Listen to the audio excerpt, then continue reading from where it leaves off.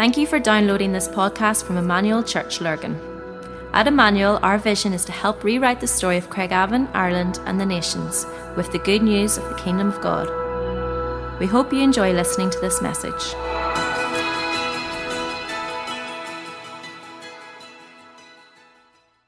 All right. Yes. Can you all hear me? It is great being able to finish off. We're going to be concluding our series on prayer. Thanks for concluding our series on prayer today. And teaching into this. It's beautiful being able to worship Jesus this morning and taking a bit longer to be able to do that this morning.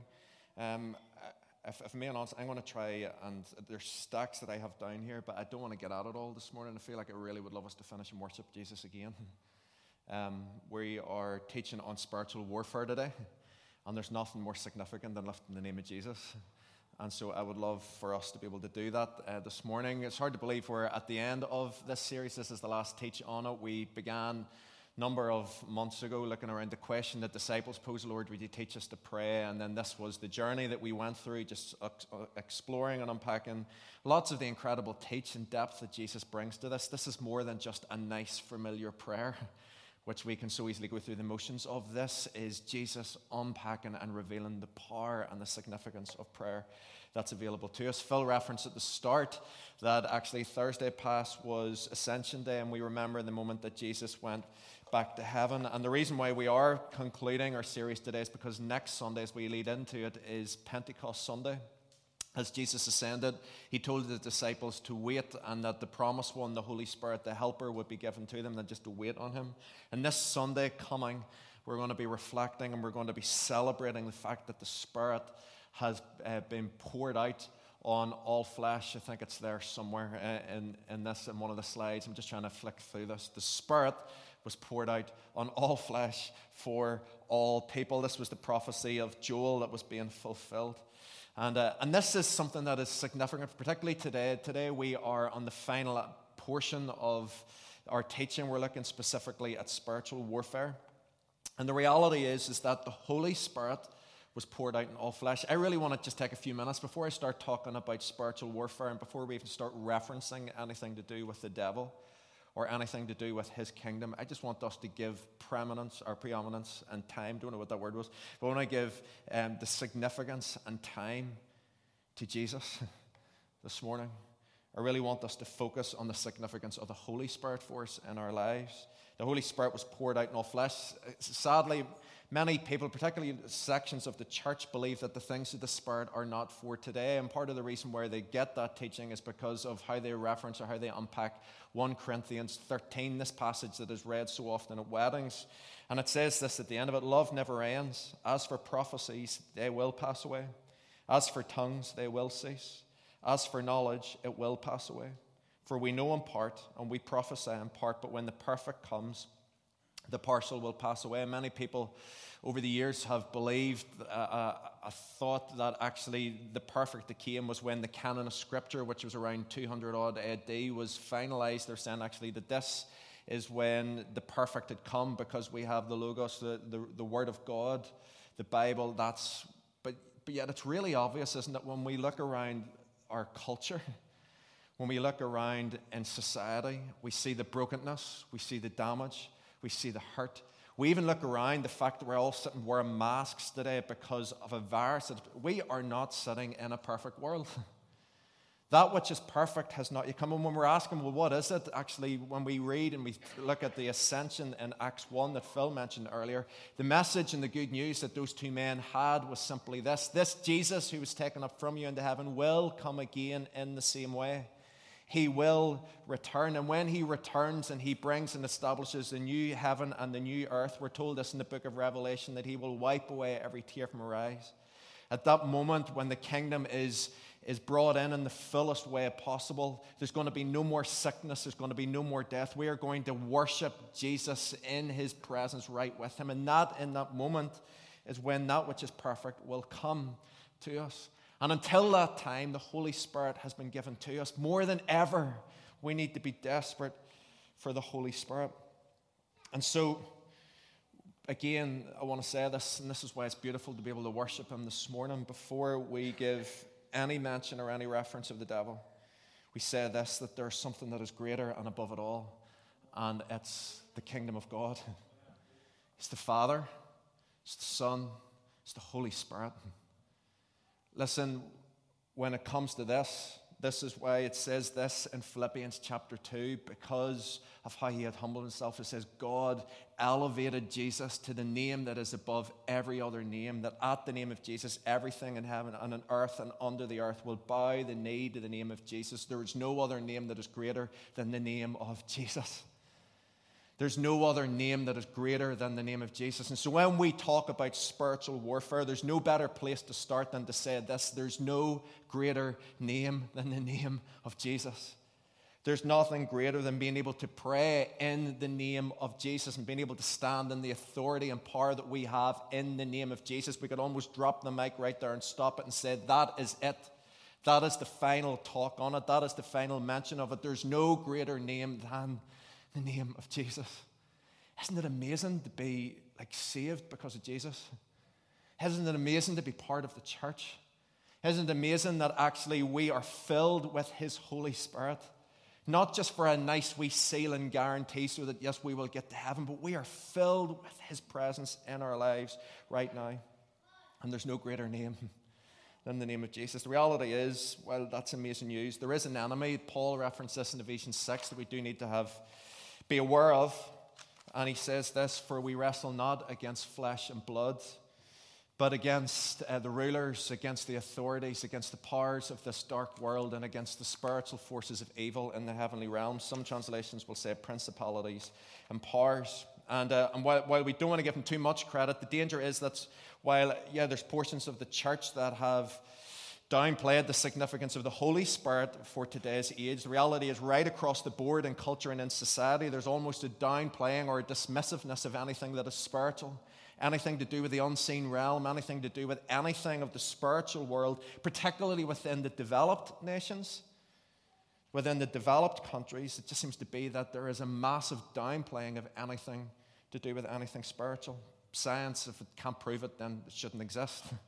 That's the rationale that comes in our minds. And yet, I had down here lots of different references. We'll not do them all for time's sake, but just if you've ever been in developing parts of the world, and if you've been there and been able to engage with the church in developing parts of the world, it opens your eyes to start to see the understanding and the belief in those nations about the spiritual world. This week, I was reading up, I was showing Laura a blog that I'd written years ago. This was Laura and I, we went, but I think it was 2010. We went to Cambodia and Thailand for a number of months. The church had sent us. We were really exploring different things, believing God. Around then, Maureen, I think I was reading this. You'd replied to one of my comments. I was reading all the different things back then, just reading some of the stories. This is a by the by. This was us. I'll magnify this. This was the young couple that went out. Look at the head of hair and that, right? Look at the head of hair and that. At that stage, I had so much hair, and Phil had some hair back in 2010. And we headed to Cambodia, and I was reading this, just reminding myself of the story. This was one of those moments where the Spirit just really reveals so much of himself to us and the truth of him. This, I'm not sure if you can see it, but the lady on the right-hand side is a lady called Nari. She was a lady we became friendly with. She owned a restaurant in Cambodia that we frequented many nights while we were there doing mission. We loved getting her the nice Cambodian food as well. And you guys know that the food's beautiful out there, isn't it, John and Danielle? And so we went to this restaurant, and the lady on the left is a lady called Usa. And let me just reference this. So Usa had been married to an Australian man previously. Her husband, I was reading in the blog, her husband had died a few months previous to this. But she had been at home, she'd been injured. And what had started to happen, Nari came to us. I was reading the blog, we had just finished what we thought was ministry. We had went to the restaurant, to chill, because we've ticked the boxes, we've done all we need to do. And this lady, Nari, comes and says to us, she says, Usa has an evil spirit within her. And we were like, what do you mean? And she said, well, her husband's spirit, it wasn't her husband's spirit, it was an evil spirit mimicking her husband.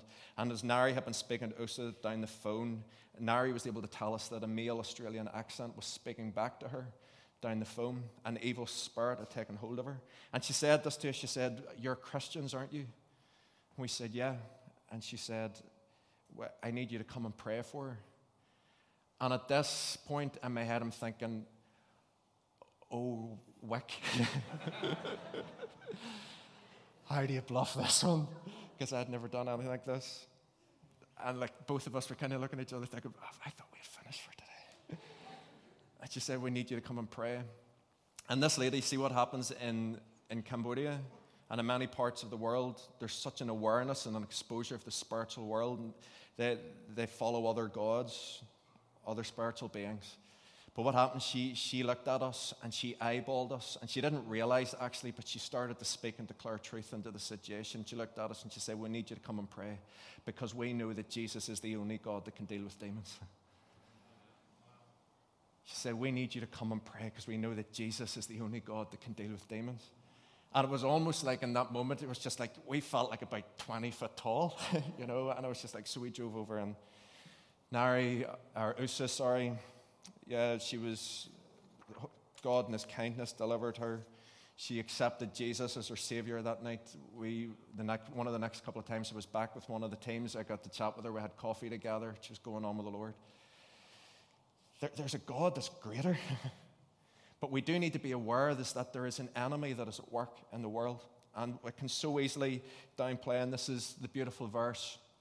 And let me just get to this, that John says, you dear children are from God and have overcome them, because the one who is in you is greater than the one that is in the world. He that is in us is greater than he is in the world. I'm skipping through loads of quotations, but I'm okay about that. Because this morning I just want to like put Jesus front and center in this. If we're talking about spiritual warfare, this is where it all begins and ends. Jesus is the name above every other name. And today we just want to glorify him. So I'm going to try and finish off here in the next 5 minutes or so. And we'll get Dixie and the guys up and we're going to worship him together again at the end. But the reality is that as Christians and as the church, we have been enlisted into the army of God. We have been entrusted to be part of this fight. And how we fight and how we join in with this is we need to recognize prayer is one of the most crucial ways in which we can fight. You recognize that the moment that you turn your gaze towards heaven and you open your mouth to say, Our Father, and you begin to engage with him in prayer, that moment that you begin to engage in prayer is when you step into warfare. Prayer is part of our warfare. And do you realize that this is part of the reason why the enemy wants to shut you up? It's part of the reason why the enemy would want to whisper lies to you and say, God doesn't really want to hear from you today. You can't really pray today. God, your prayer isn't really significant. He wants to shut you up. And the reality is, for us, prayer is how we fight. And this is why Paul, in Ephesians 6, when he talks about, he says these words, finally be strong in the Lord and his mighty power. Put on the full armor of God. We believe in the armor of God. There's something for us actively to step into. Here's it listed. We'll not take time for this, but here's the different parts. It is something actively for us to dress ourselves and to position ourselves in. But this is where in our minds often it just finishes all these things that are listed on the screen. But yet the next verse, which is still part of the armor of God, in verse 18 he says this, and pray in the Spirit on all occasions with all kinds of prayers and requests. You realize that your prayer is part of how you fight. It's part of our weaponry. It's part of our armor. We pray into these things. Prayer is part of how we fight. We see this in the story of Daniel. Daniel and his 3 friends who have been brought into exile. And Daniel chapter 9, we have this reference how Daniel catches hold as he positions himself, and he catches hold of the prophetic word of Jeremiah, and he realizes that actually it has already been proclaimed and declared that this period of exile would last no more than 70 years. And in Daniel chapter 9, he starts to get hold of this, and he starts to pray into it, and he believes, and he receives another vision from God, and he's praying in chapter 10. He's like, God, what is this about? And we read that he fasts and he prays for 21 days into this. And in Daniel chapter 10, let me just go through that quotation. Next one. Daniel chapter 10, we read these words. Then he continued, do not be afraid, Daniel.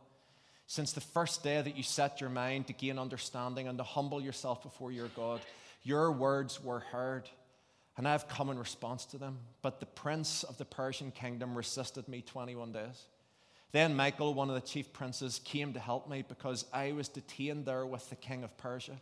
This was one of these principalities and powers that was over an area. And Daniel started in this moment as he was praying. His prayers were being effective, as James would say. They're powerful and effective. But in this moment, he was calling in the enlisting of heaven. Heaven was joining in. The armies of heaven were fighting and were part of this. In this moment, we're introduced to warfare here. Daniel fought the demonic principality by agreeing with God in prayer and fasting. And this is where we as the church need to go to war in prayer. Let me just simply say this. It is not just a nice wee thing that we do. This is how we fight.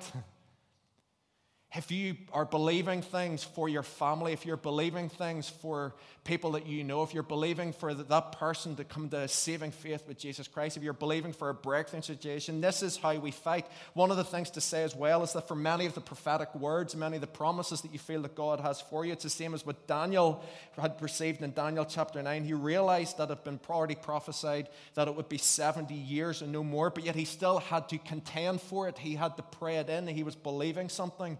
Don't just simply celebrate in the prophetic words, contend for them. Don't just simply celebrate in the promises that you think God is speaking, contend for them. Pray for them, pray them in. This is part of our fight. We pray from a place of victory. And then we pray out of a place of identity. The last thing, just simply to say, is this: we pray out of a place of identity. As we cycle back round to the start of the prayer, and this is what often caught me with the Lord's Prayer, where Jesus says, so when you pray, pray like this.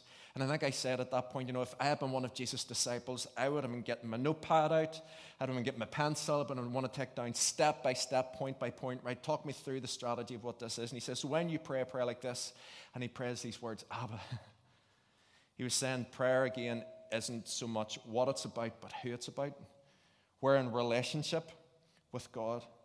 And the fact that means that sitting here in the room today, if you're saved, we are sons and daughters of God. That is our identity. We are sons and daughters. And I know that, listen, that's not groundbreaking. You've heard that before, but how often do we actually forget that? Or how often do we allow sometimes the whispers or the lies of the enemy to sometimes take us away from that? We are sons and daughters of God. One of the passages I just wanted to draw your attention to is in Matthew 17.